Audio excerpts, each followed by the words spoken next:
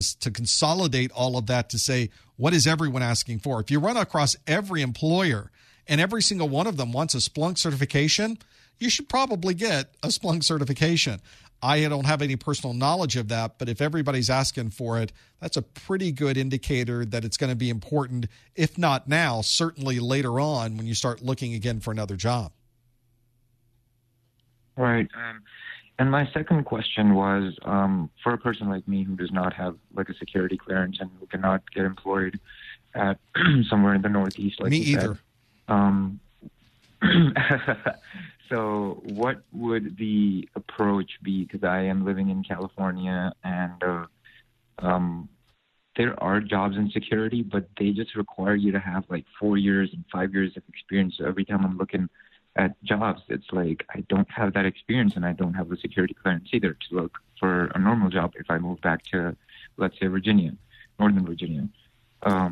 If you have any piece of advice, if you can give me, I would really appreciate it.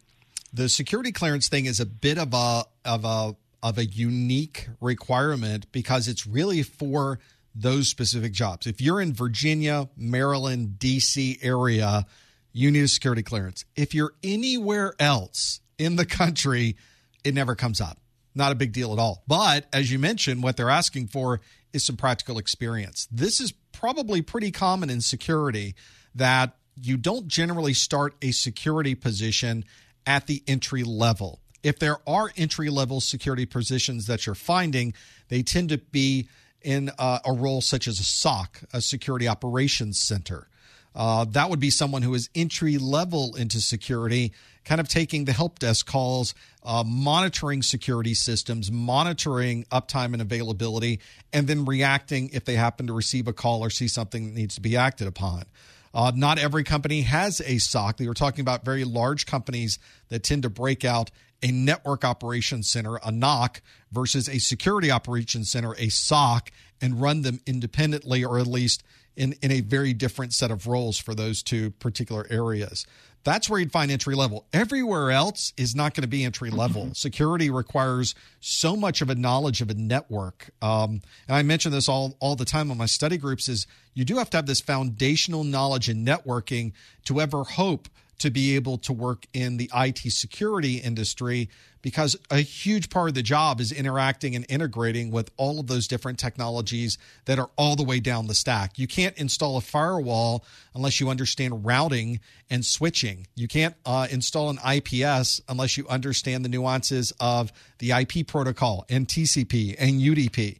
And then, of course, integrate that into an environment that is redundant. So you have multiples of these that are either working as a primary, always on, and a secondary that's waiting in the wings, or you're working them in an active role where they're both operating at the same time, which adds a whole new level of complexity on top of everything else, because you have to keep both of these independent devices running simultaneously with the same routing and the same switching.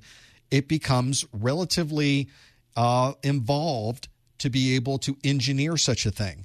And so that's why you will find many of these jobs are asking for people that already have that networking knowledge. They want people that have already been in the trenches with these, and they're looking for that foundation because they know if they put them into these roles, they're going to have to know that and then layer the security on top of that. And that's probably the biggest reason for this.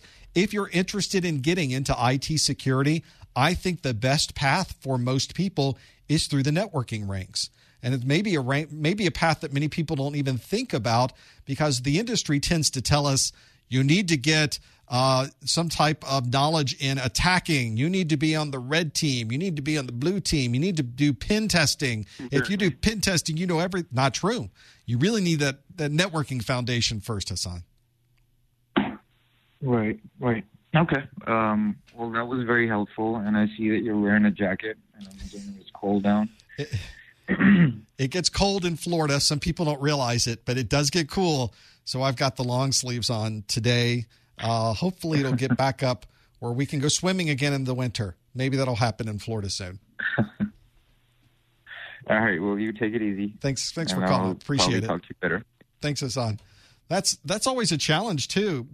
And I think part of this is the industry that has not done a very good job of explaining to people how to move up those ranks. Part of it, I think, is because we are very driven by what's interesting, and pen testing is really interesting. Being able to attack and gain access to a system, that is a very interesting part of security. It is the tiniest little sliver of security, though. There's not a lot of pen testing jobs out there relative to all of the other security jobs that are available to you in the world. So the industry tells you pen testing, it's so awesome. Look how sexy and interesting pen testing is. The reality is you should probably be studying for jobs